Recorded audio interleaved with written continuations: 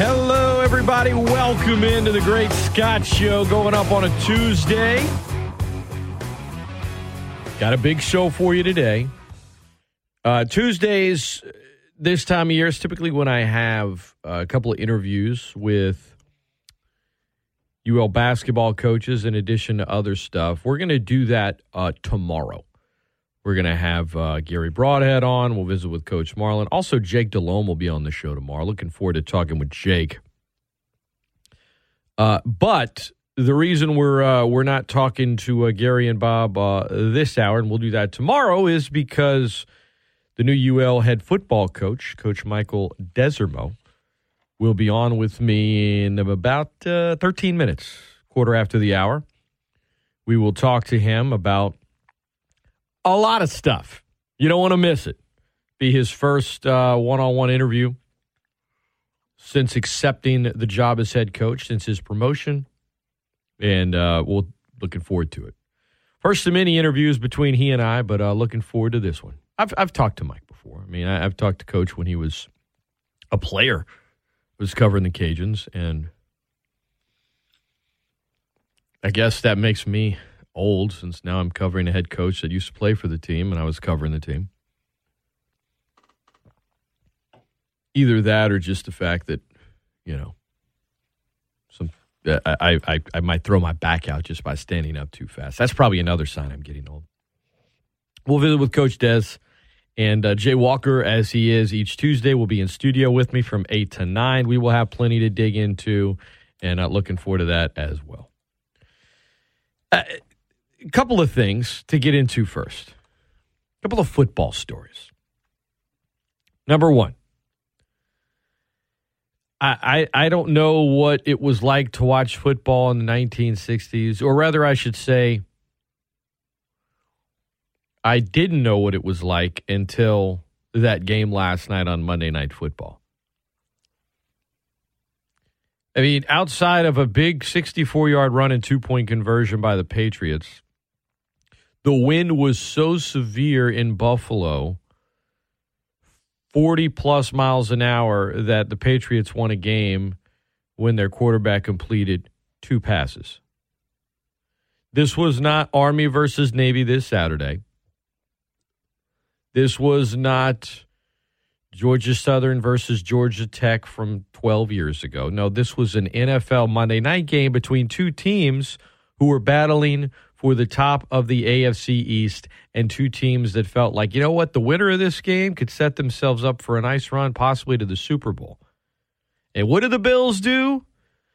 A team with a lot of talent. The Bills did what they've done all year.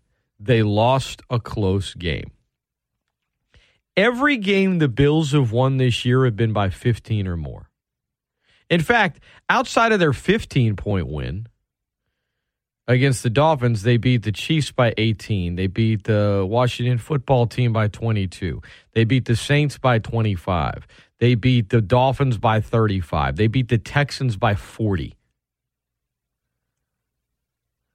I mean, if it's a game that's not close, they're just dominating the team. If it's a close game, forget about it. They can't get it done. Now they got to play Tampa Bay next week on short rest on the road.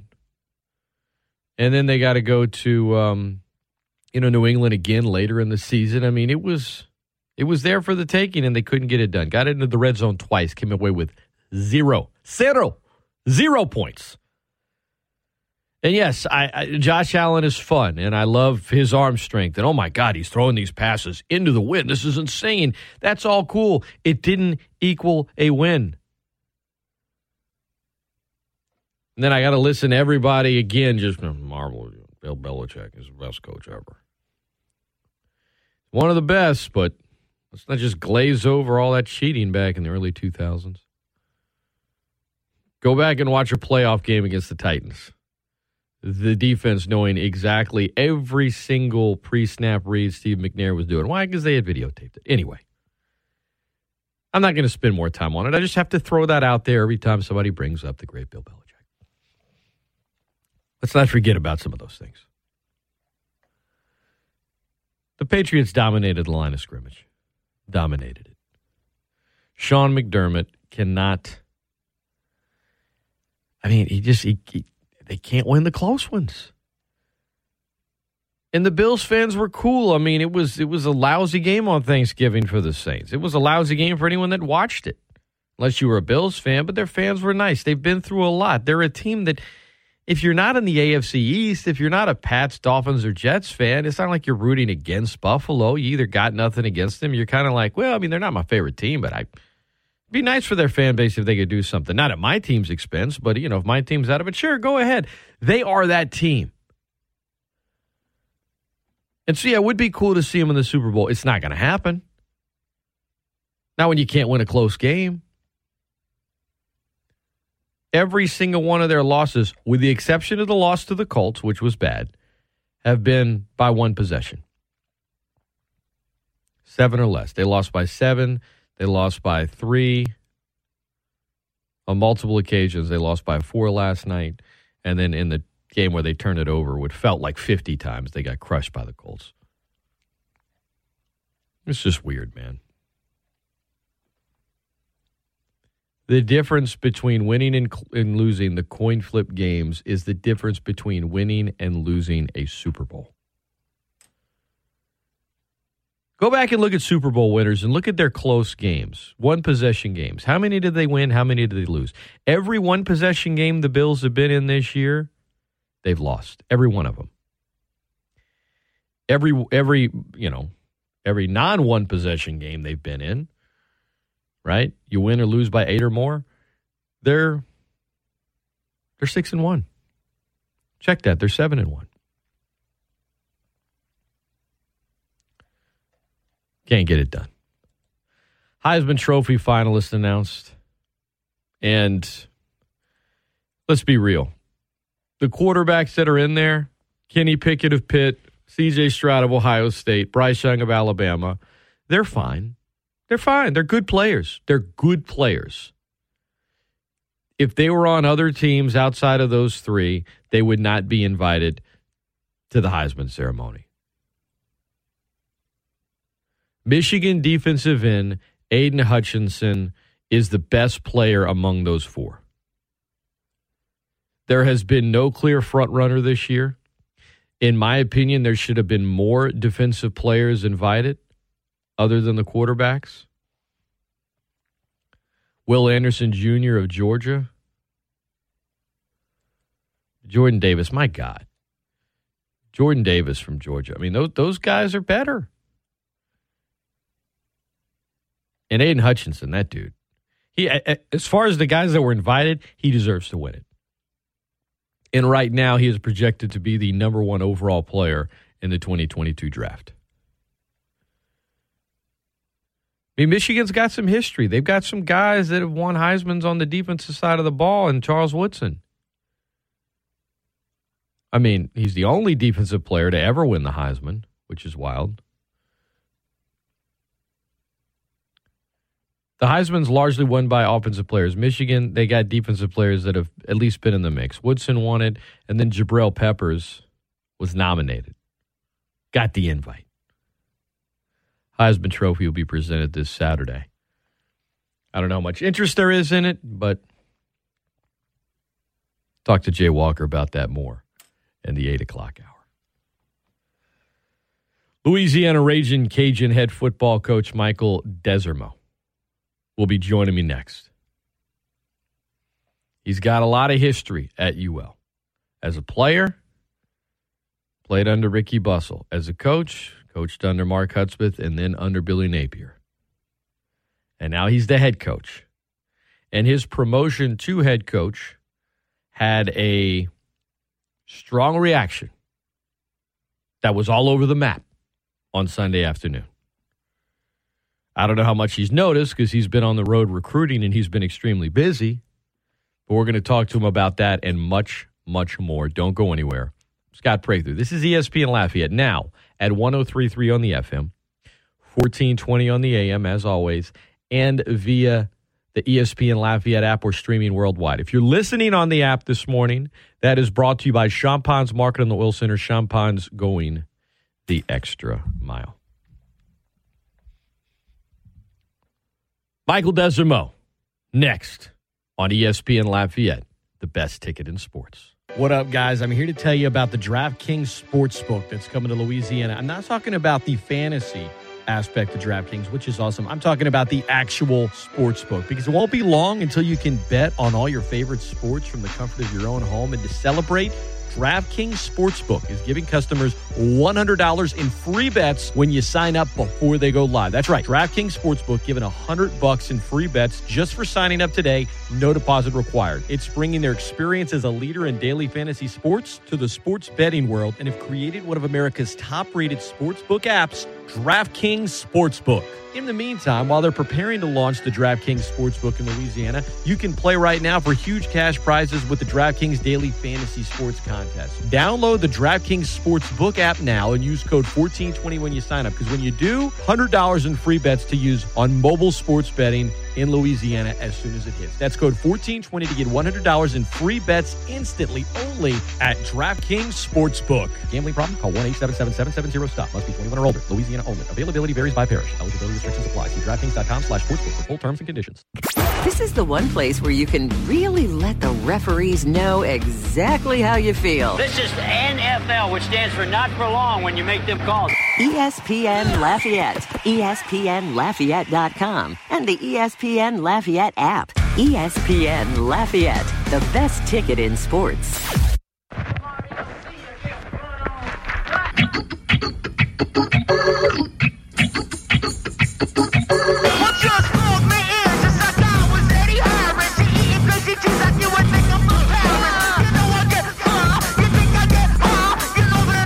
Welcome back into the Great Scott Show, ESPN Lafayette, the best ticket in sports. As promised, joining me now, the head football coach of Louisiana's Ragin' Cajuns, Michael Desormeaux. Good morning, Coach. How are you? Good morning, Scott. I'm good. How are you? Good, man. Have you slept much here over the last week or so? No, have not. But it's that's kind of part of it sometimes. So does it still sound weird, or are you used to it? UL head football coach. Well, no, I'm still. That's what Bruner came down here and he's like, you get a new office with this gig, right? I was like, well, I said, still I got all my stuff in here, so it's still very new. It's still obviously very exciting and everything. But there's really kind of not time to sit around and kind of and focus on all those things. There's just a lot of stuff that you got to hit the ground running with. So that's what we're trying to do, and I'm sure at some point it'll settle in and feel real. Yeah. It's like you don't have time to process it all because you got too much work to do. I know, I guess Billy took maybe 2 weeks off during the year. So if it's somewhere like that with you, it probably won't be till you have a little bit of time on a vacation where you're like, man, what happened? This last couple months have been nuts. But you get that coaching job. There's early signing day. There's a bowl game. There's a lot happening. Let me ask you this, Coach. How often are you called Desormeaux? Because I keep correcting folks. It's Desormeaux. How often do you hear it, and you even bother to correct them? No, I don't correct people anymore. I remember when I first got to school here, and you're in class, and they'd say Desormeaux. I used to always, correct the teachers or professors, whatever. Then eventually, after a couple of years, it was just like, yep, that's me. So, I don't correct people a whole lot anymore. I still get Desormeaux quite a bit, but it's not a big deal. I tell my dad all the time. I said we can't make up our own minds. Half of our family says Desormeaux, half of them say Desormeaux. So, shoot, my dad has first cousins that say Desormeaux. So it's like, can't be mad at other people for that. What's the most the name's been butchered? I mean, I'm around here. I'm sure it's Desormeaux, but you played in the NFL practice squad. You went to Canada in the CFL for a little bit. Like, I'm sure outside of Louisiana, you've probably heard some interesting pronunciations of it.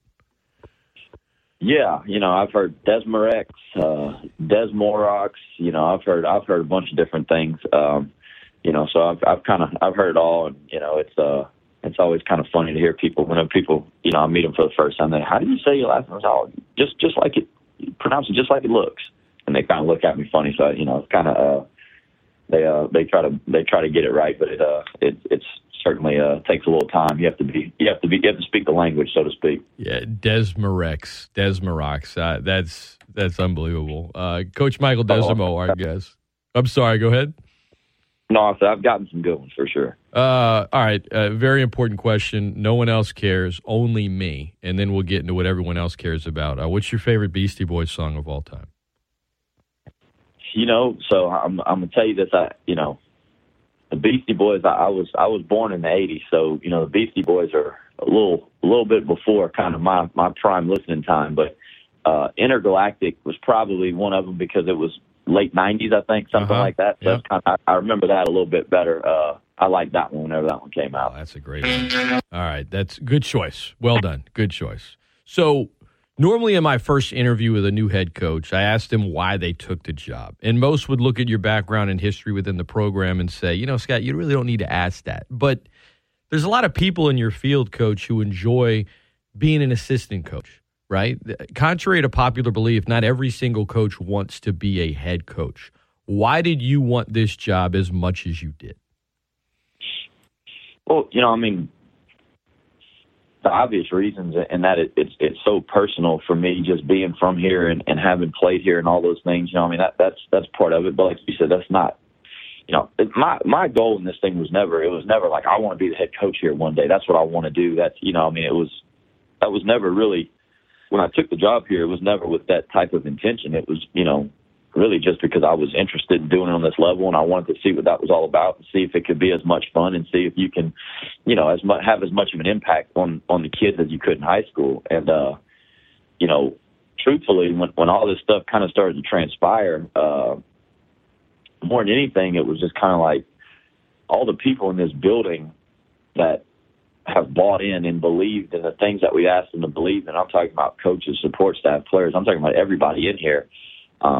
They've jumped in with both feet, and they have just, taken the things that we've preached and the things that we said were important and run with it. And, in my mind, whenever it kind of started to become real, it was like, well, what's going to happen to everyone who believes in everything that we do if this thing, if we're all gone, if someone from the outside comes in and wants to change things. And, in my mind, I just felt like, I believe wholeheartedly in the way that we've done things and the foundation and the blueprint and what we put together. And I know that our kids do. And I know our coaches do. And so in my mind, it was just, I really wanted it because I feel like it's just a starting point for where we could continue to go. And, I didn't want to see what we had going in, to be honest with you. Coach Michael Desormeaux, our guest, ESPN Lafayette, the best ticket in sports. I'm Scott Prather. I want to circle back to something you said before your explanation. In terms of sort of continuing to ascend with the way things are being done right now. You said you got into it, when you joined HUD staff years back, you never thought, I want to become the head coach at Louisiana.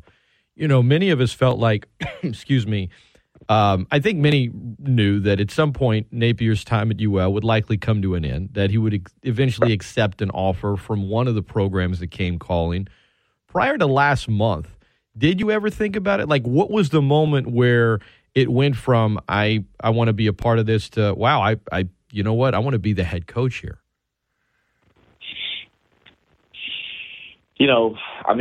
I think kind of this year, I kind of started to prepare myself for in case I would get that opportunity. After the last two off seasons, just how crazy they've been with the rumors and the. Really the things that Coach Napier's turned down to stay, in my mind, it was like, well, at some point, there's going to be something that, I knew this wasn't the last stop for him, Now, he never acted any differently, but I knew, knowing him well enough, I knew that there were other things that he wanted to do. So I kind of started to prepare myself kind of mentally for that in case I did get the opportunity. But, really, it didn't become real until, Dr. Maggard contacted me and said, hey, we'd be interested in talking to you. You could be prepared as you want, but you have to have the opportunity. So, that was when it got real pretty quick. And, I just, like I said, this off season, I knew that at some point it was going to happen. And if I got the opportunity, I just felt like, this was something that I really had to pursue, for a lot of reasons. And like I told you, the biggest one is because of my belief in the way that we do it. And the people in the building that I know believe the same things. The way that y'all do it, you've been a part of various regimes as a player and as a coach, and one of your old teammates, Richie Falga, was pointing out to me how much, I guess, the year-round schedule has changed for college football in terms of health and nutrition, strength and conditioning, and the amount of people on staff. I mean, you've been a part of the evolution of college football in a lot of ways, and seen where it's come from to where it is now. A lot of folks have talked about your experience. Well, does he have the experience here? Does he have it there? You obviously feel good about your experience. Dr. Maggard felt good about your experience. Coach Napier, who recommended you very highly, thinks a lot of your experience. So how would you describe your experience in the sport of college football? I know that's kind of an open-ended question, but it's that word experience. I've heard it a lot when folks have been asking me about you over the last, I'd say, 36, 40 hours. So from your mouth, how would you describe your experience in the sport? I think I know exactly who I am, and I know what I am, and I know what people were going to say from the beginning, right?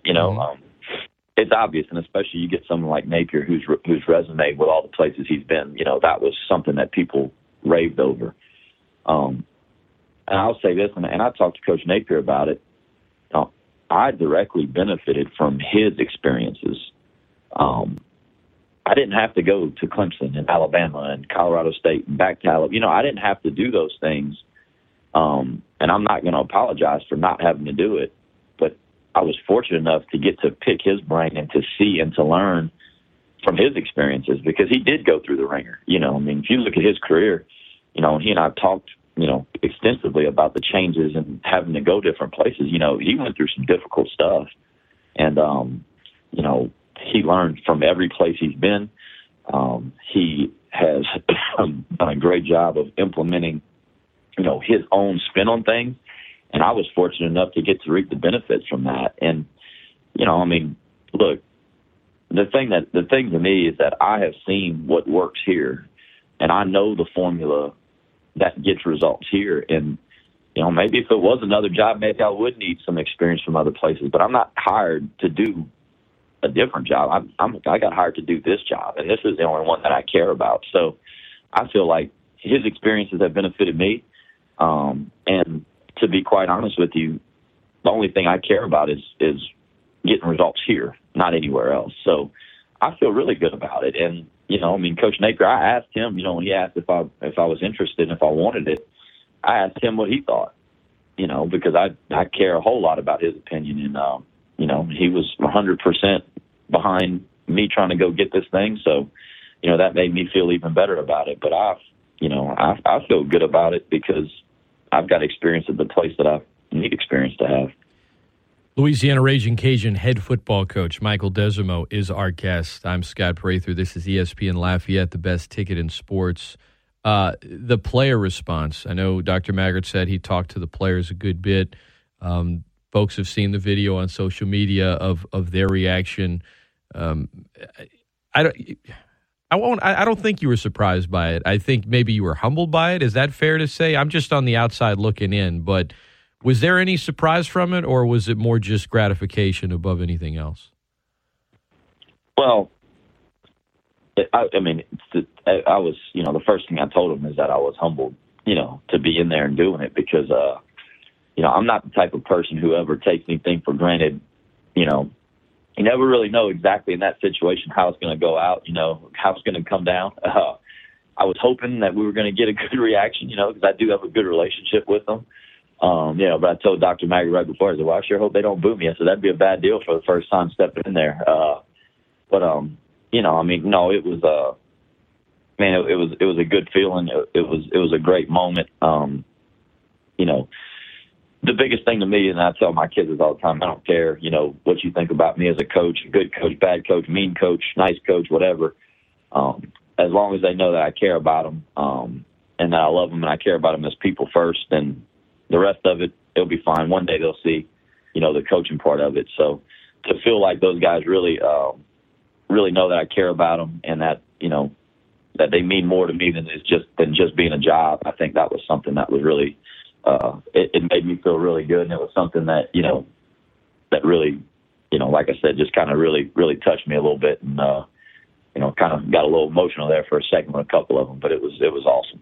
Coach Michael Desormeaux, our guest. So when you become the head coach, but you've already been there, does the relationship between player and coach change a little from, the offensive coordinator to head coach, or does it remain the same? I don't see why it has to change. I mean, I don't see why it does.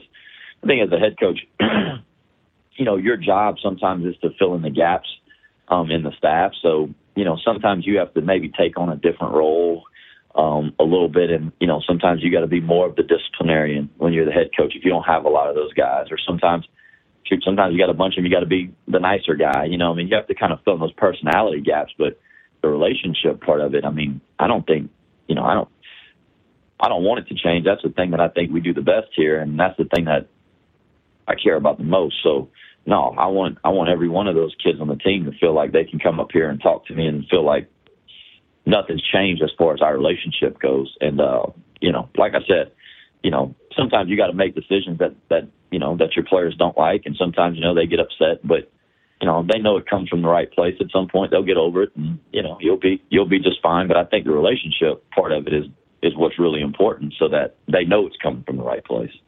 ESPN Lafayette, the best ticket in sports. Great Scott Show. I'm Scott Prather, visiting with Raging Cajun head football coach Michael Desormeaux.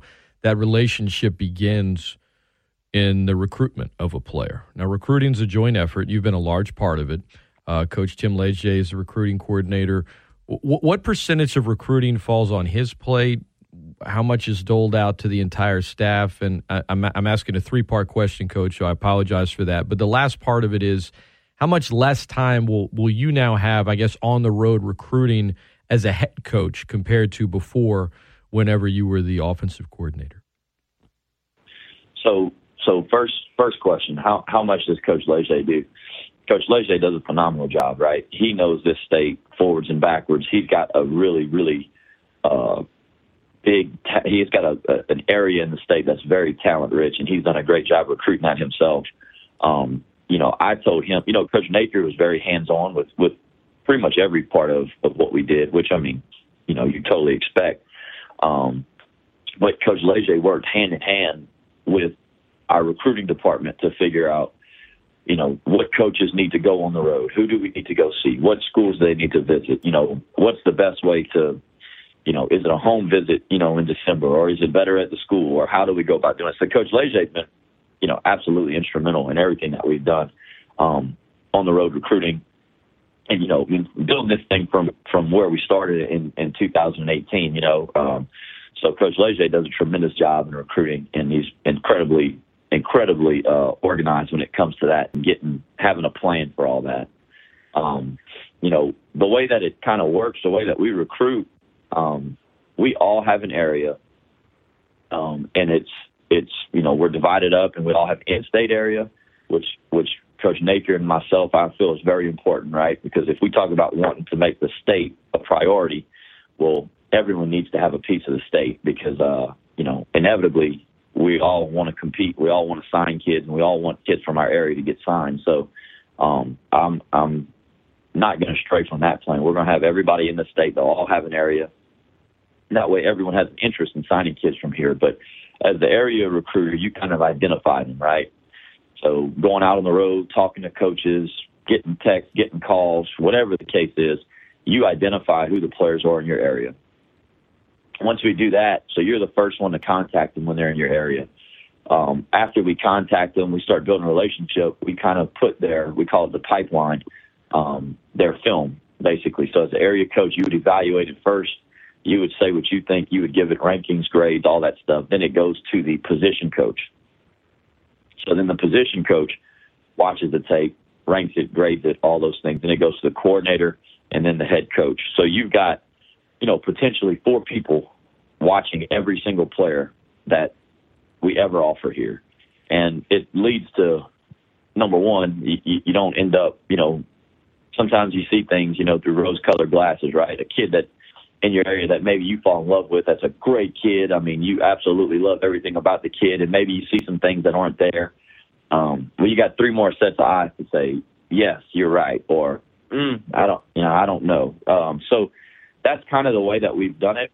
And to be honest with you, it's the best way I've seen it done, just because it puts more people. You get more opinions, right? And I think it's good to have opinions, especially when it's differing opinions, because then it makes you sit down and say, okay, well, why are we seeing it different? So that's the second part, right? That's how the staff recruiting works. And then the third part, whenever as the head coach, there are certain times where you can't go on the road to recruit, particularly in spring. So there's 42 days in the spring typically that we would get out and get on the road. Well, in the spring, as the head coach, you can't. So there's some things that I'm going to do similar to the way he did it in the springtime, where you can still be active in recruiting and you can still evaluate and get a jump start on some things. But you kind of have to do it from the office, and it's something that I think we've got a pretty good formula for how that works. And it's something that I'm certainly planning on keeping going, because I think that's one thing we've done really well here is we've recruited really well the past 4 years, and obviously, there's not much more important than recruiting. And that's good players make you a good coach a lot of times, and we got to keep getting good players. Lifeblood of a program. Michael Desormeaux, our guest right now, Louisiana Raging Cajun head football coach. A few things in regards to the staff. Obviously, you replaced Billy Napier with the promotion. Are you, my guess is, and I think Dr. Maggard said as much yesterday, but is your plan to be the play caller in addition to being the head coach? Yes, I am.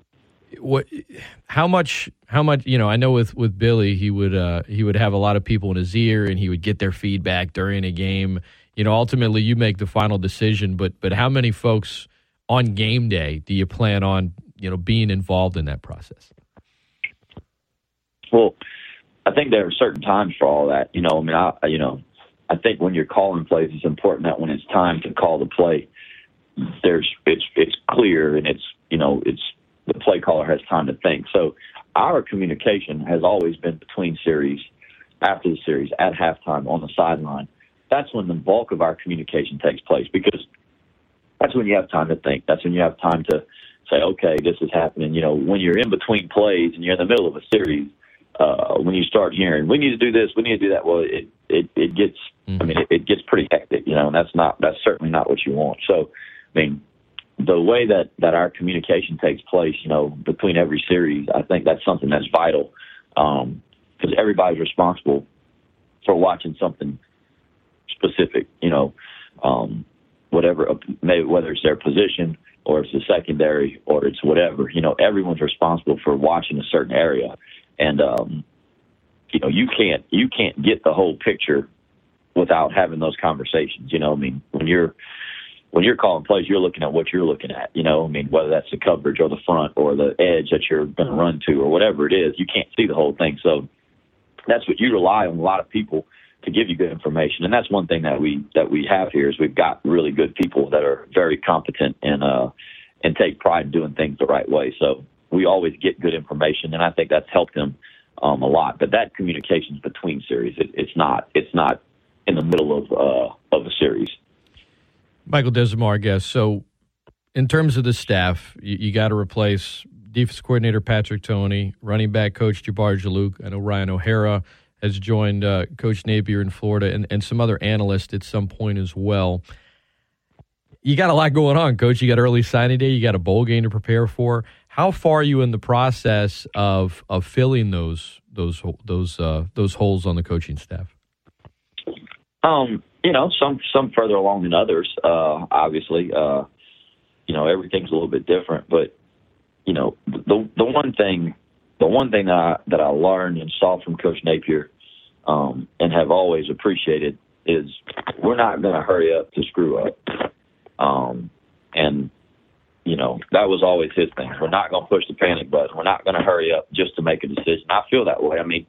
Listen, right now our priority, right, is trying to sign this class and trying to get a good signing class for December. All right, that's a priority.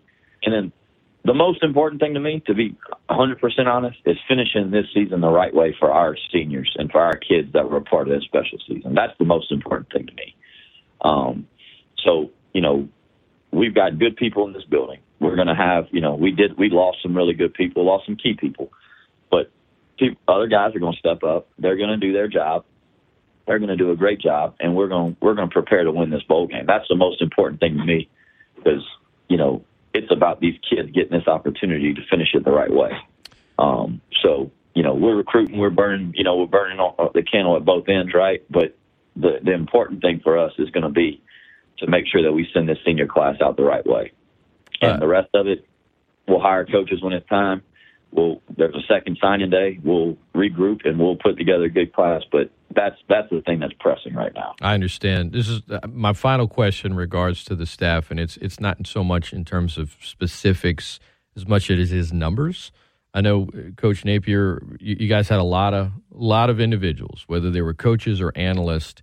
When you were talking to Dr. Maggard about what you wanted to do, and you've spoken a lot about continuing this process of what Coach Napier and all you guys have built over the last 4 years, how important was that to you when it came to contracts that included, I guess, staff allocation and having, I guess, the proper finances to get enough people and as big a staff? I mean, is your plan to do, I guess, similar to what Billy did in that regard? Is it slightly different when it comes to the entire staff underneath you? To answer the question like just in, yes, no, yeah, it'll be very similar, right? There's going to be some difference. Everybody's got personal differences, even if you're going to kind of use the same plan. But the thing that having the people that we have does for you is look, this job is coaching football is tough a lot of times. There's a lot of things that go into it. It makes your life a whole lot easier. A lot of these guys, they help in recruiting. They help us organize recruiting areas. They help us talking to kids, getting them here for games, getting them over to campus. And then the football side of it, right now we've been on the road. We found all this stuff out on Sunday. We came in Sunday afternoon, made a plan, and got on the road. And so right now, all of our coaches are on the road recruiting. And we got a bunch of guys that are in here that are grinding, working on getting ready for Marshall so that we can come in and practice and get ready to go for that. So, how would you do that if you didn't have that type of support system? You've got. I don't think you could. Yeah, it would be awfully difficult. Speaking of early signing day, Coach, I know you can't speak specifically about players per rules, but just in general, how's it going? You have a coaching change. Granted, it's a promotion, but how has it been in regards to this signing class, early signing period, which is coming up next week? How's it looking for you guys? It's good. We're excited about it. We feel like we're in a really good spot. With these guys, obviously, with all the change that's happened, when Coach Napier announced that he was taking another job, obviously there was a lot of hesitation. And, certainly you understand for these kids, this is their future. And you understand the hesitation. Some of them have had no, hey, we're good. We're 100% in. Let's go. Some of them, have said, man, I just, kind of took me by surprise, got to figure it out. And, that's, you got both kind of scenarios. So we feel really good about it. Probably going to have to sign more in the second period than if everything would have stayed status quo just because of the timing of it. But like I said, things happen all the time. It's not about panicking. It's about making sure you do due diligence and get it right. And at the end of the day, whether they sign in December or they sign in February, that's really irrelevant, at the end of the day. So if they sign in February, it just gives us more time to love them up, more time to build relationships with them, and more time to show them that we're the right place. So,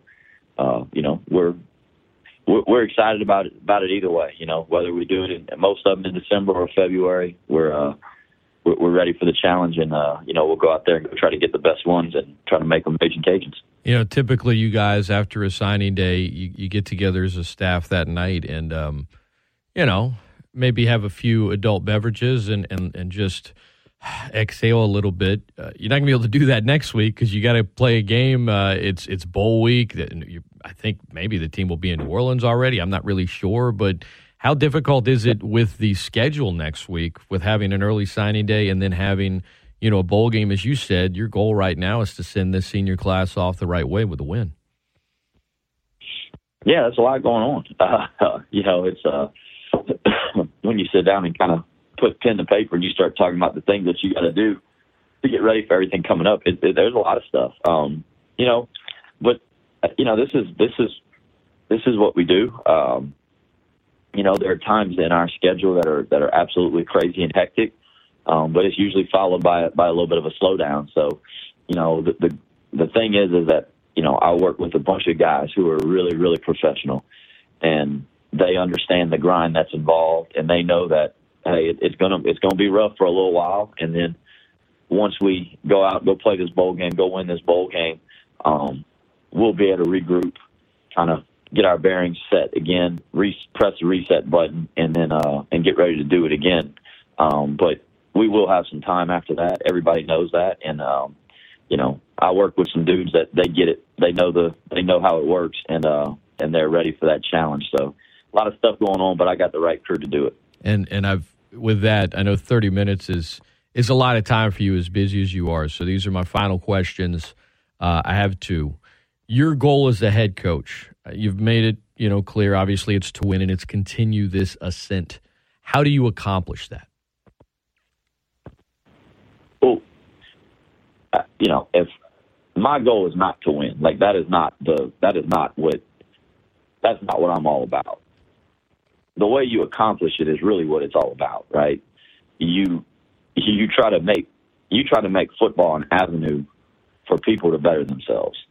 And I think you do that by you make it hard, right? Every day is hard. There's a challenge every day that you come here. There is no easy day. There is nothing that's going to be easy about it, right? You're going to have adversity in that, which is going to, everyone's got to go through adversity to grow. You don't grow and you don't change if you don't have to go through things that are difficult.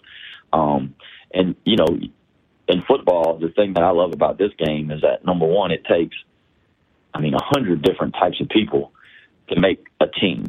You got everything from, we got a guy that's 6'8", 350 to, 5'6", 155 pounds. You got everything in between. They're all different. They've got different body types, different backgrounds, different makeups. They talk different, all that stuff, but they're working for one thing in common. And then you learn that it's not about you. So that's what the goal about this whole thing is, right? The goal is that you're trying to build better men and trying to equip them for the future. And the byproduct of that is that you win. I'm not going to sit here and say that that's the only thing I care about is winning, because it's absolutely not. Now, I think you know me well enough, and most of the people probably that are listening to this know that I'm pretty competitive. I like to win as much as anybody. But this program is going to be about having guys that represent this university, this community, this state in a way that we're all proud of. And that's what we've done. That's always been since 2018 for sure. That was very clear that was the goal. And, you get into coaching because you want to make a difference and you want to help people grow. If you get into coaching just because you want to win, well, then you're in it for the wrong reasons. So that's never going to change for me. UL head football coach Michael Desormeaux. Final question. Why is this place so special to you? Oh, man. How many times have they given me a chance? As a player, they gave me a full scholarship, to come here and play football. And I didn't have a lot. I didn't have many scholarship offers, truthfully. They gave me a chance. Coach Bustle put me in a position as a young player to get to play, to get an opportunity, got a chance. When Mark Hudspeth and George Munoz and Troy Wingert called me in 2016, when I was a high school coach, they gave me a shot to come in here and come do it. Dr. Maggard, Coach Napier, in 2018, gave me another shot to stay on when, with what was going on here, the winning and the things that were going on here, I was really appreciative of. Coach Napier's continually given me opportunities to better myself and become a better football coach and to grow in this profession. And then now, I mean, Dr. Sava and Dr. Maggard giving me, the ultimate opportunity. So, when I say it means a lot, it's personal, it's because, I'm a very loyal person. And, this place has given me opportunities that not a lot of people get. And I'll never take it for granted. And I will never, they'll never have anybody that wants to win and wants to do it right for this place more than I do. It's 100% personal. And to me, it's something that I love the trajectory of this place. I always felt like it could be like this. And I just think we're just getting started, and it's a jumping off point for us. Louisiana head football coach Michael Desormeaux has been our guest. He will be formally introduced as the new head coach today at 3 o'clock in the Russo Park Stadium Club. It is free to the public. Doors will open at 2. Coach will speak as well, Dr. Brian Maggard and University President Dr. Tijo. I'm sorry, I still call him that, Dr. Joseph Savoie. And Mike, I haven't told you this the whole time. I probably should have led with this, but congratulations. And I know how busy you are right now, so I appreciate you taking as much time as you have this morning. I know the listeners appreciate it as well. All the best, and I look forward to talking to you many more times in the future. It was my pleasure. Thank you for having me on, and can't wait to get this thing started. Let's go, Cajun. All the best. Take care. That is Louisiana Ragin' Cajun head football coach Michael Desormeaux. We'll take a minute to let all that marinate. We'll come back, have open phone lines briefly, then we'll get Jay Walker on the 8 o'clock hour. Don't go anywhere. It's the Great Scott Show. This is ESPN Lafayette, the best ticket in sports.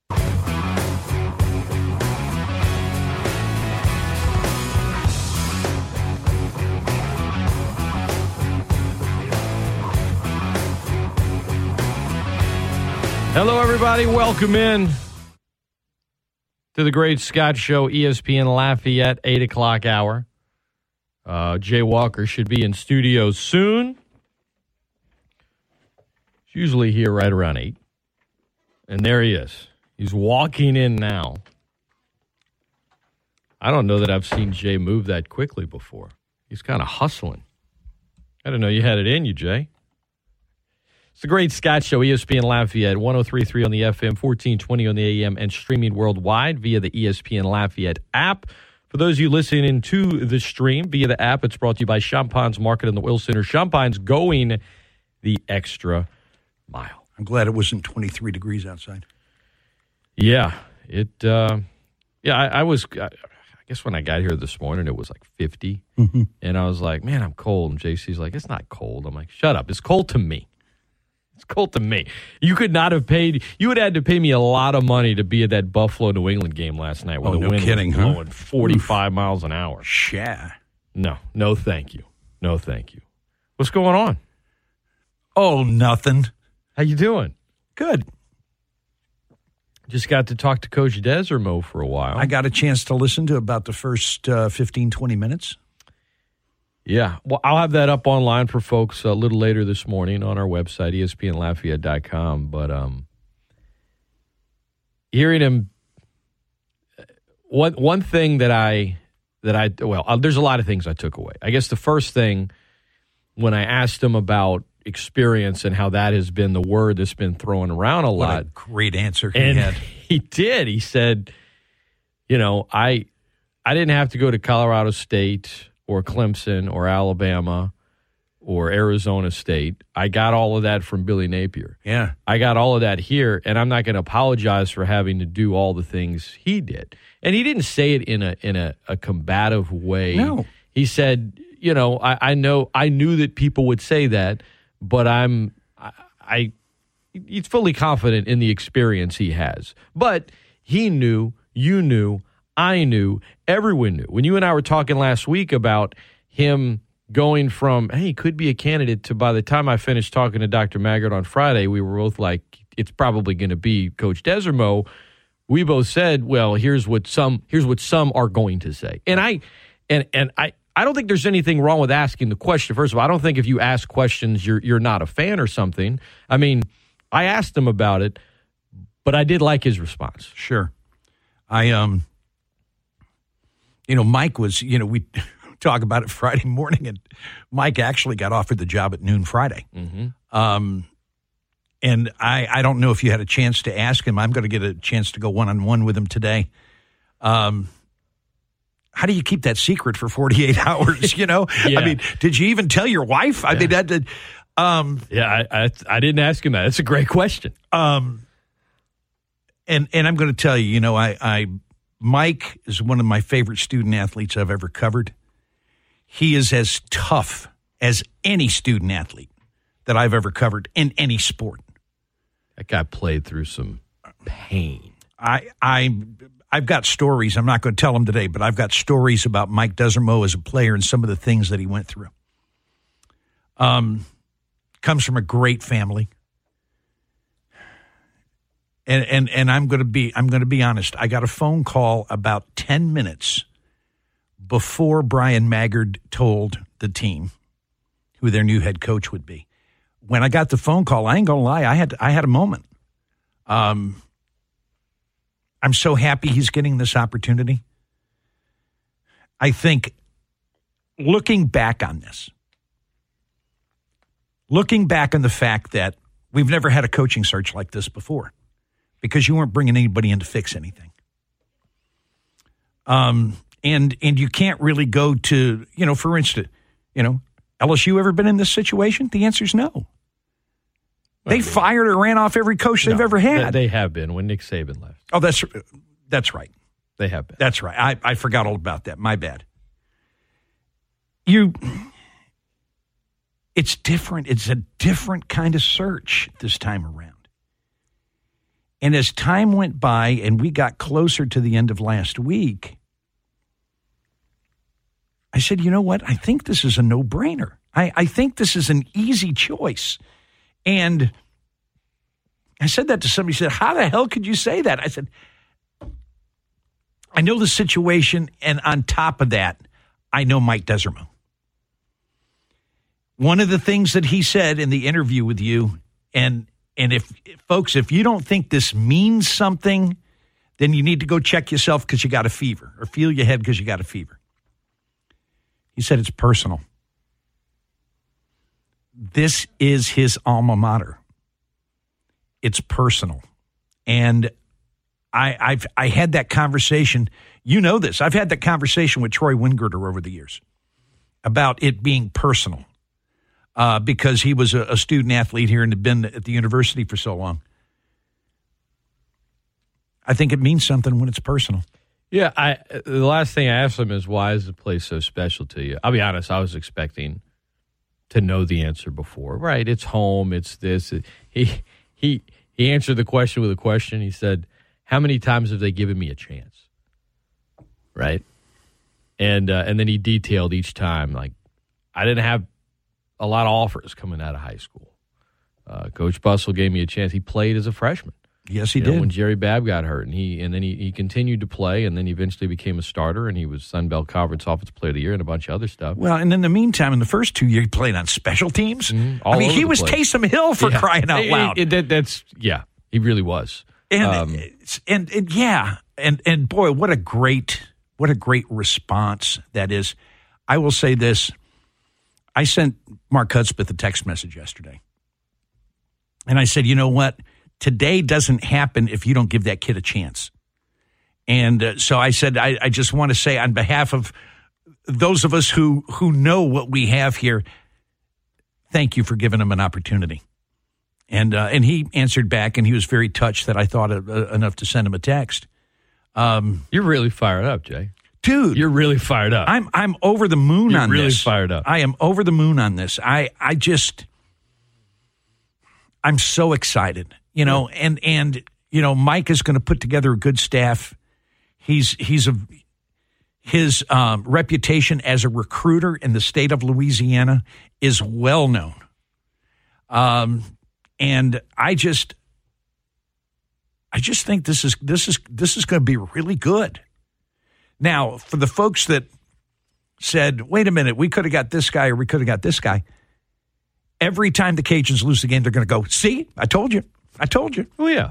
It's like the anti-Levi people. Every time, Levi made a bet, see, I told you a guy couldn't play quarterback.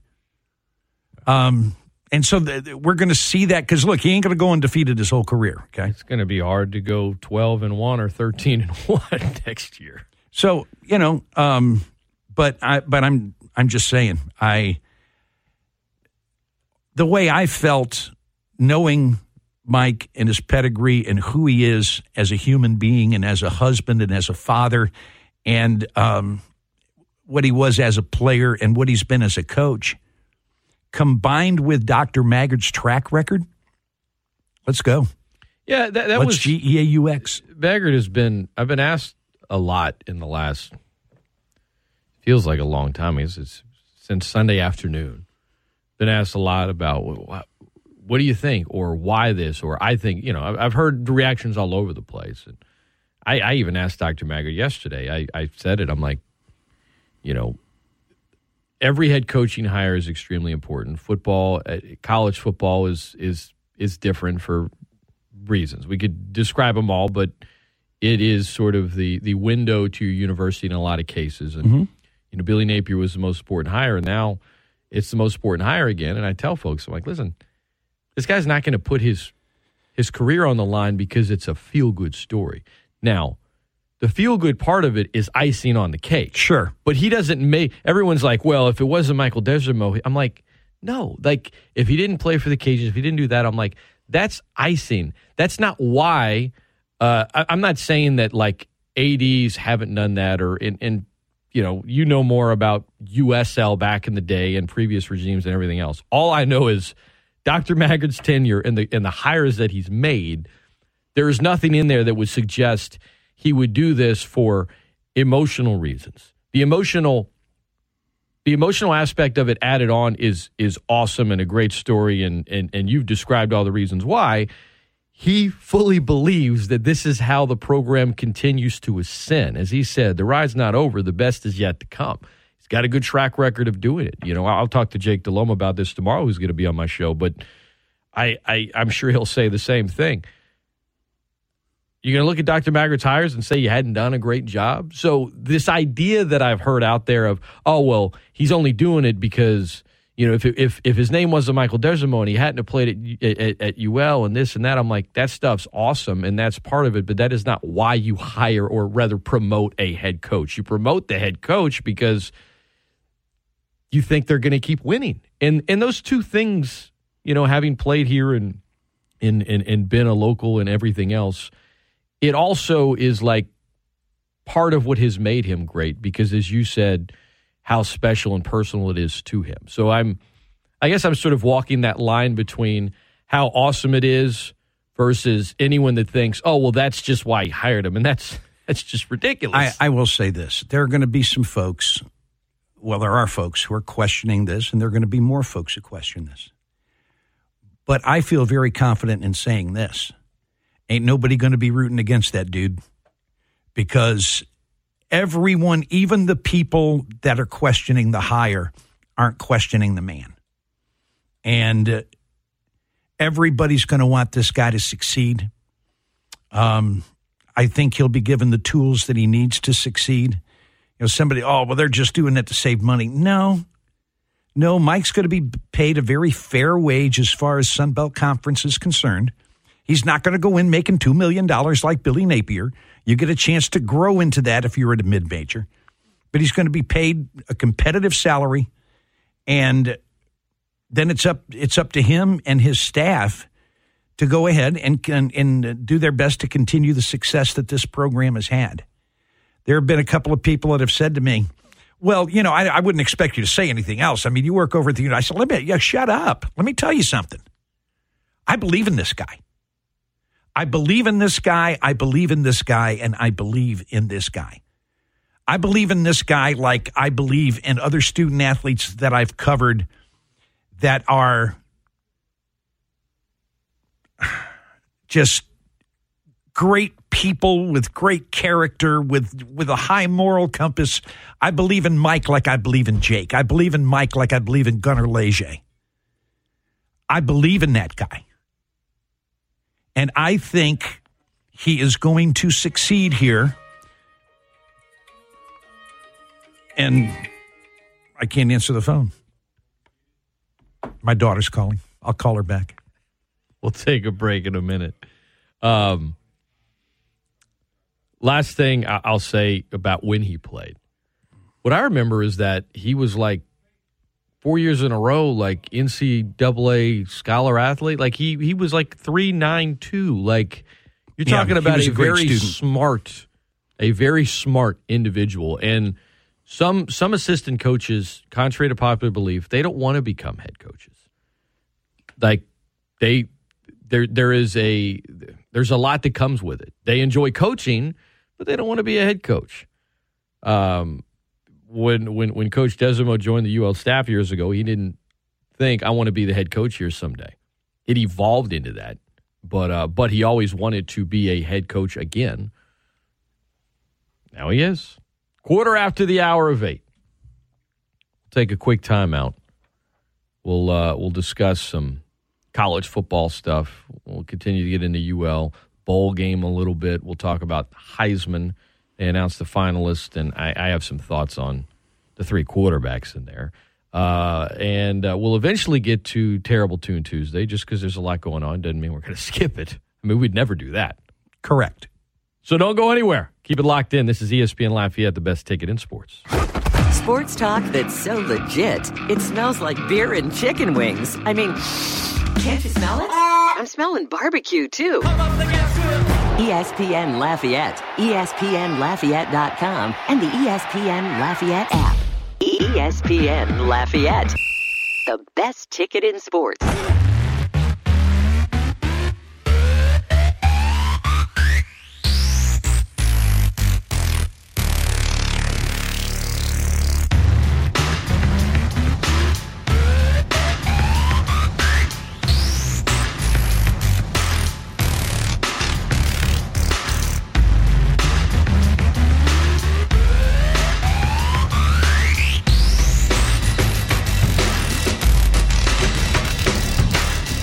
Welcome back into the Great Scott Show. My friend Jay Walker in studio. Hi. ESPN Lafayette, best ticket in sports. So, the Heisman Trophy, Jay. Mm-hmm. Feels like we say every year that it's lost its luster over the years. Perhaps that's true, and yet there is still something about it, the visual of it, the coverage of it, that, you know, once you're in the club, you're referred to as that the rest of your life. Unless you're Reggie Bush, and then they say, well, you did, and you should have it back, and they, you know, it's just a little caveat when you talk about Reggie, and he should, by the way, but... Yeah, there was another guy who doesn't get recognized. Yeah, Orenthal. Yeah, big, the steaming bowl of vomit. So it still has, even though I complain about it every year, and it's just this offensive award, and it's not really this or that. It still has. There's something about it that's iconic, and I can't deny that. But I believe, even though Ohio State quarterback C.J. Stroud and Pitt quarterback Kenny Pickett and Alabama quarterback Bryce Young, I think they're all very good quarterbacks. I also think if you put them at, you could put them on a different team in their conference. I don't even mean at teams all the way at the bottom. Let's just say teams in the middle. And they're not getting this invite because their numbers aren't as good. In terms of quarterbacks that have been invited to the Heisman ceremony, as a whole, this is as weak as I can remember. And Aiden Hutchinson, if of those four, I think he's the best player. I think Jordan Davis of Georgia probably should have gotten an invite. Maybe Will Anderson, also of Georgia. I think I would have had no issues if it had been all defensive players, because the thing that's annoying about the Heisman is that it really is just sort of quarterback or running back. And there's always an exception here or there. Devontae Smith was an exception. But it's really like the QB and sometimes running back invitational. And I hope Hutchinson wins it, because I want to see, a defensive player's won it, one time? And that was a guy from Michigan, Charles Woodson. And that was only because that was an anti-Peyton backlash. Yeah. Not because he was the best player. Which is the irony is the quarterback he surpassed was Peyton freaking Manning. And this year, it's probably going to go to a quarterback and not a defensive player that probably does deserve it. And again, Bryce Young, Kenny Pickett, C.J. Stroud, they're not Peyton Manning. The Peyton Manning thing, when it happened back, 20-something years ago, shocking. It really soured me to the Heisman Trophy. It really did. Because so many people had crowned Peyton early that he was going to win the Heisman. And I just think some writers said, oh, yeah, you don't get to decide that. I do. And went ahead and voted for Woodson. I will say this. Now that 3 weeks before the season starts, they're talking about the Heisman Trophy, I've quit caring about it. I don't care. Until you name the guys, I couldn't even tell you who the finalists were. I don't care. Until I read it last night, I would have never guessed. If somebody had said, hey, who do you think the finals will be like? I don't know. I don't really care, but I don't know. And when I saw it, I was like, come on, man. Like, and apparently, you can bet on it. And Hutchinson's at 20-1. Stroud and Pickett are at 30-1. So Bryce Young, the overwhelming favorite to take home the Heisman. I mean, when you watch Bryce Young, do you say, man, this is an elite, can't-miss quarterback? His numbers are incredible, so I'm not trying to deny it. And he's a really good player. But do you look at him and say, this is one of the best college quarterbacks we've seen in years? No. And if we're just going to go by numbers, why isn't Bailey Zappi one of the finalists? There you go. Because he doesn't play for Alabama. There you go. Because he doesn't have that school name. The next dude to him. has thrown 54 touchdown passes this year. And, now he's not going to throw 6 touchdowns against Appalachian State, okay, in the Boca Raton Bowl. But if he was playing a team that wasn't good defensively, he might have had a chance to catch Joe Burrow. So no, I don't care. I don't care about the Heisman. As a matter of fact, this was a waste of our time. All right, ESPN Lafayette. Jay will not be watching the Heisman ceremony. Cajun Hoops, wanted to get your thoughts briefly. I'll have Coach Marlin on tomorrow, but not a good loss to Jackson State. They get the win last week, but they lose some players. What's the injury situation like right now with the basketball team? Theo Wakuba probably will not play this week. Brian Ayu is getting better. That ankle's getting better. I don't expect to see him on Wednesday. I think Michael Thomas will.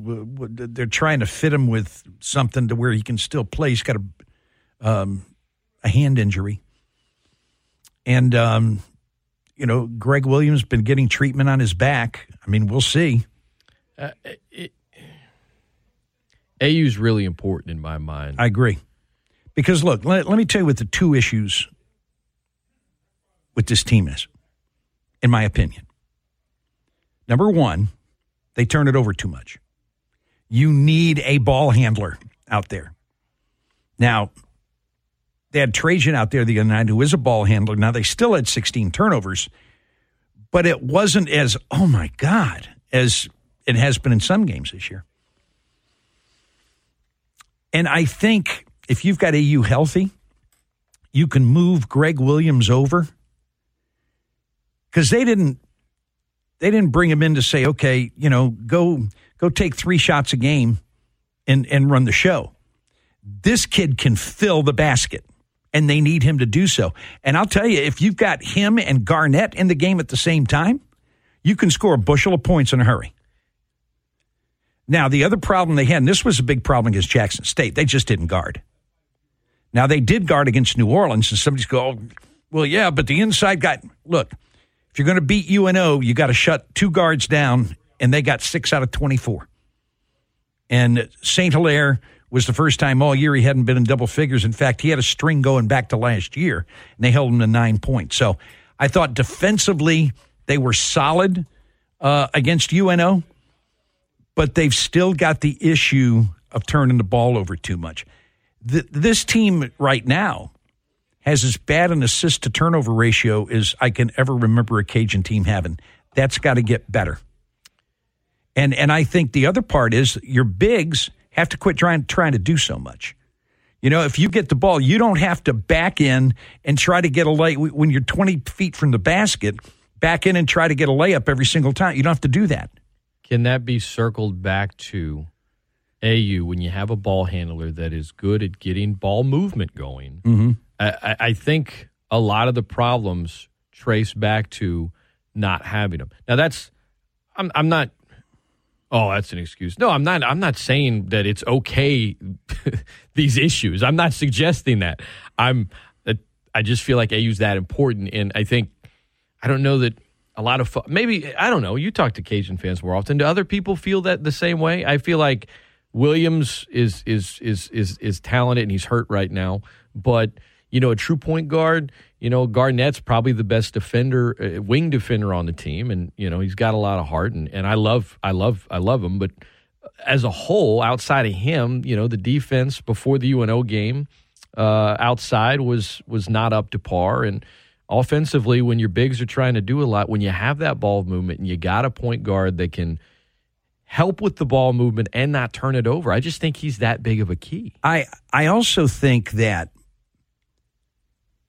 what helped them the other night, and this is going to sound a little strange, Theo Akuba does a lot of things well. He's not a good passer. And so you start Dew the other night, and Dew, very good offensive rebounder. He's a guy that sometimes tries to do too much, and he will take a bad shot here and there, and you go, Dew, and you want to go out and choke him. But Dew is a very good passer. So, and Brown is a pretty good passer too. So if those two guys are in the game at the same time, you can get some things done inside because one guy can find the other guy. So I think having Dew the other night really helped him. And he was good Dew, okay? He had 13 points, 11 rebounds. He had, I think, 2 or 3 assists. He had a block shot, and I think he only turned it over once. That's pretty good Dew. Cajuns tomorrow night, 7 o'clock, Cajun Dome against McNeese State. 6:30 pregame. You can hear it here as well as Newstalk 96.5 KPEL. Jay Walker's got the call. Saturday at Louisiana Tech in Ruston. A week from tonight in Houston against the Houston Cougars. And then the Cajuns need to watch out because on December 20th, the number 2 team in the NAIA. Loyola's coming.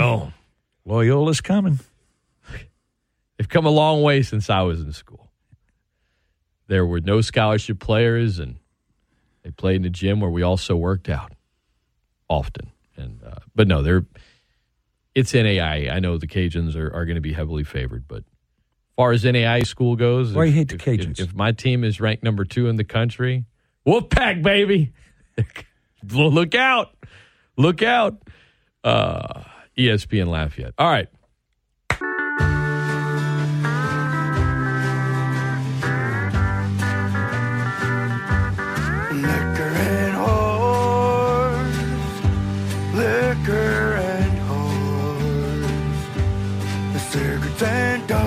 Welcome back into ESPN Lafayette, best ticketed sports. Scott Prather, Jay Walker in here with me. College football playoff. Cincinnati have a shot against Bama? Well, it's why you play, you know. It's why you play. Look, Alabama was more than ready, okay, against Georgia in the SEC championship game. But they probably should have lost to Auburn. They could have lost to Arkansas. They did lose to Texas A&M. They should have lost to LSU. Yeah. So I don't know that they're this. They're not the number 1 juggernaut they've been in the past. Correct. You know, I think they're mortal. Now, I think Cincinnati's got to play their best game of the year, and I think maybe Alabama's got to help them a little bit. But could that be a game? Yeah, absolutely. Georgia-Michigan could be fun. I mean, I've ragged on Michigan a lot and Jim Harbaugh. Not this time. Coach Khaki Pants has got it going on right now. They've earned it. I got nothing negative to say. That defense is incredible. And, oh, yeah, they lost to Oregon. Well, have you watched them since? Yeah. Oh, man. No, Ohio State lost to Oregon. I'm sorry, Ohio State lost to Oregon. God, where's my head at this morning? whatever. Michigan has a loss. Mm-hmm. There you go. And that loss to Oregon really hurt Ohio State because if they win that but then lose to Michigan, I don't know. I feel like the committee, because they're Ohio State, probably would have somehow found a way to get them in there. But no, Michigan's legit. They're really, really, really close loss to Michigan State. It wasn't like it was what the hell happened? I mean, it was a super competitive game. I think Alabama's going to play Michigan for the national championship. Do you? They're good defensively. I don't think Georgia's great offensively. I think Georgia's going to have a hell of a time scoring against Michigan's defense. Take the under, guys. Take the under. Well, that's what I said last week for the championship game in the Sun Belt. Somebody puts on social media, bet the over, and I said, oh, no. Don't do that. Nope.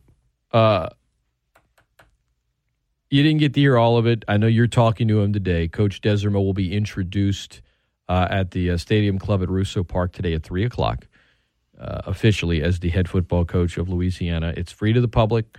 For you folks who want to go out there, he'll speak. Dr. Maga will speak. Dr. Savall will speak.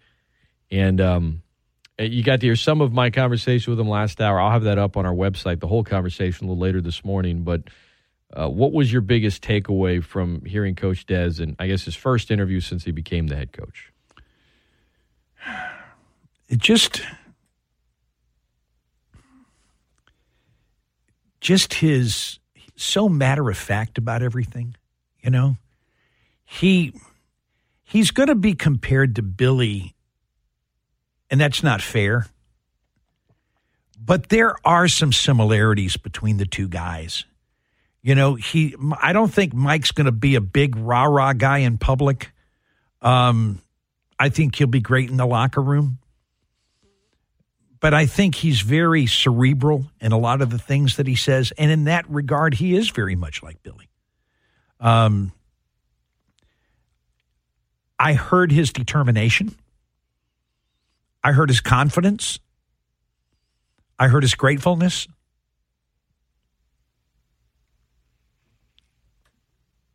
Here we go. And he'll get to call plays and coach the team. And a week from Saturday, he'll sign his first early signing class a couple days before that. He does not have a lot of time right now, and I appreciate all the time he's making he made for me that he'll make, obviously, for you and for everyone today when he's introduced. But he's not sleeping much, so all the best to his wife and kids who will get to spend some time with Daddy at Christmas, but right now he's really busy. Yeah. You know, I did have a chance to visit with Lindsay because they had the awards ceremony. I can't call it a banquet because they didn't serve food. But they had the awards ceremony on Sunday afternoon, over at the Doubletree. And at that time, Dr. Maggard introduced Mike as the head coach to the folks that were there. Of course, the players already knew, but there were a whole lot more than players there. And when it was over with, he came down and Mike was talking to somebody. And so I visited with Lindsay a little bit, and I wanted to see if she felt overwhelmed by all of this, and she didn't. You know, I think she's ready, okay? And good for her. She's a very, very nice lady. And, of course, you know, that's the old high school sweetheart thing. He's got a great family, and he's got a great wife. And you got to have a partner in this. And I think Allie was such a great partner to Billy in his career. And I think that Lindsay's going to be the same thing with Mike. 51 after the hour, ESPN Lafayette. Final thing, the Louisiana Raging Cajuns take it on Marshall in the R&L Carriers New Orleans Bowl. Dr. Maggard, never been to the New Orleans Bowl with the team. He's pretty excited about this. It's been 5 years and or 5.5. It's been a while. Been 5 years. 2016. Yeah, 5 years. Feels like a long time ago. Every time, once they got to the third New Orleans Bowl, this will be the sixth, granted it's been 5 years. Once they got to the third one, you started to hear from some, New Orleans, you know, what about a better bowl? And then you explain to them contracts and everything else, and some folks get a better understanding and others don't. Personally, I think New Orleans is a good bowl for Louisiana. One, because from a Sun Belt tie-in bowl, It's got a payout that's $830,000 maybe. And for a team that doesn't have to fly, most teams lose money on bowl games. So Sure. there's a benefit there. You're going to sell tickets. People are going to be there. It's not a flight trip.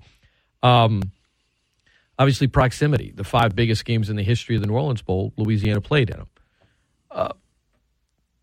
In comparison to when folks say better bowl, the Sun Belt has contract tie-ins. Now, Keith Gill, the commissioner, maybe he confused a few folks when he said, well, ESPN owns some bowls we're tied into, so if they want, they can mix and match. To be clear, the New Orleans Bowl and the Lending Tree Bowl are specifically tied into the Sun Belt. And not a part of the ESPN thing. Correct. The ESPN thing is the Boca Raton Bowl, Camellia Bowl, Cure Bowl, Famous Idaho Potato Bowl, Serve Pro First Responder Bowl, Tropical Smoothie Cafe Frisco Bowl, Myrtle Beach Bowl, and the New Mexico Bowl. The Sugar Bowl is not in that group, guys. Why not? The Cotton Bowl is not in that group. The idea of, better, it's a relative term. I think I gave my reasons why I think New Orleans is a good one. But when folks say that, I had a guy call yesterday, and he wasn't complaining. He was curious. Yeah. And I said, look, the reality is Louisiana could have been 13-0 this year. And they'd still be in the New Orleans Bowl. Correct. Because the group of 5 gets one spot in either the college football playoff or a New Year's Select Six. If one's in the college football playoff, they don't get an extra. Automatically. Right. It's done. It was Cincinnati. It was always going to be Cincinnati. And even if Cincinnati had lost the game, it was going to be difficult for them to lose that spot. So if it's not a Select Six, either, in my opinion, New Orleans is the best choice, or if you get to a great destination and the opponent is a really juicy matchup, then I'll hear it. New Orleans got to pick Louisiana first. They have 4 of the 6 years of the contract. They can exercise the right to pick whoever they want. Who they pick after that, they don't get first choice. These bowls are looking out for what they wanted, what's best for them. What a lot of people don't know, the New Orleans Bowl is a Sun Belt Conference USA Bowl, okay? They have contracts with both of these universities. In Conference USA, the champion gets to decide what bowl they go to. UTSA, as the champion, chose Frisco, where they're going to play San Diego State. Not too far from San Antonio. The independents decided to invite UAB. I mean, that's a Conference USA Bowl also. And so UAB is going to play BYU. Western Kentucky, who played in the championship game, chose Boca Raton and App State. So now you've got 2 schools who chose where they're going to go, and then UAB, who got placed in the independents. Now you're playing Marshall. And I remember Cajun fans really disappointed last year in the First Responder Bowl. They were playing a 4th place UTSA team, who, by the way, almost went undefeated this year. I think this Marshall club would have been playing in the championship game if their quarterback hadn't gotten hurt when they played Western Kentucky. The Cajuns are going to be about a touchdown favorite, give or take a point. This is going to be a very competitive football game. And I think it's good from the standpoint of, heck, you may play them again next year in a conference game. Mm-hmm. So I understand where folks are coming from with this, but it is what it is. And too many don't understand how the bowl system actually works. Well, that's it. They think you have a good record, a bowl can take you, and there's no strings attached. And that's not true of any bowl out there, period. No, they're a lot, we deserve a better opponent. Please stop with your self-entitlement stuff. Deserve. This program is where it is because it's been a humble program led by humble people. Be humble. Don't overlook an opponent either. Oh, boy, no kidding. Don't overlook an opponent who's coming in and they're going to come in swinging. Well, they're going to come in. They're going to be pissed off because everybody's going to be, well, why are we playing them? They're not any good. Oh, no. Look, our fans have given Marshall coaches plenty to hang their hat on already. That's Jay Walker. I'm Scott Prather. This has been the Great Scott Show. Big thanks to Coach Michael Desormeaux, who joined me in the first hour. Thanks to you for coming in, Jay. It's always great to see you. Appreciate it, man. We'll do it again next week. Family. I was just doing my Brian Kelly imitation. No, that was funny. That was funny. Guy just had a moment. The funniest part is the over-the-top jokes. Because it wasn't like he was like, well, I do say, sir, to what do I bestow the honor? ESPN Lafayette. Tomorrow, Jake Delhomme will join me on the show. Bob Marlin, Gary Broadhead as well. Maybe another guest or two. It's going to be fun. Can't wait to talk to you all tomorrow. In the meantime, Dan Patrick is next on ESPN Lafayette, the best ticket in sports.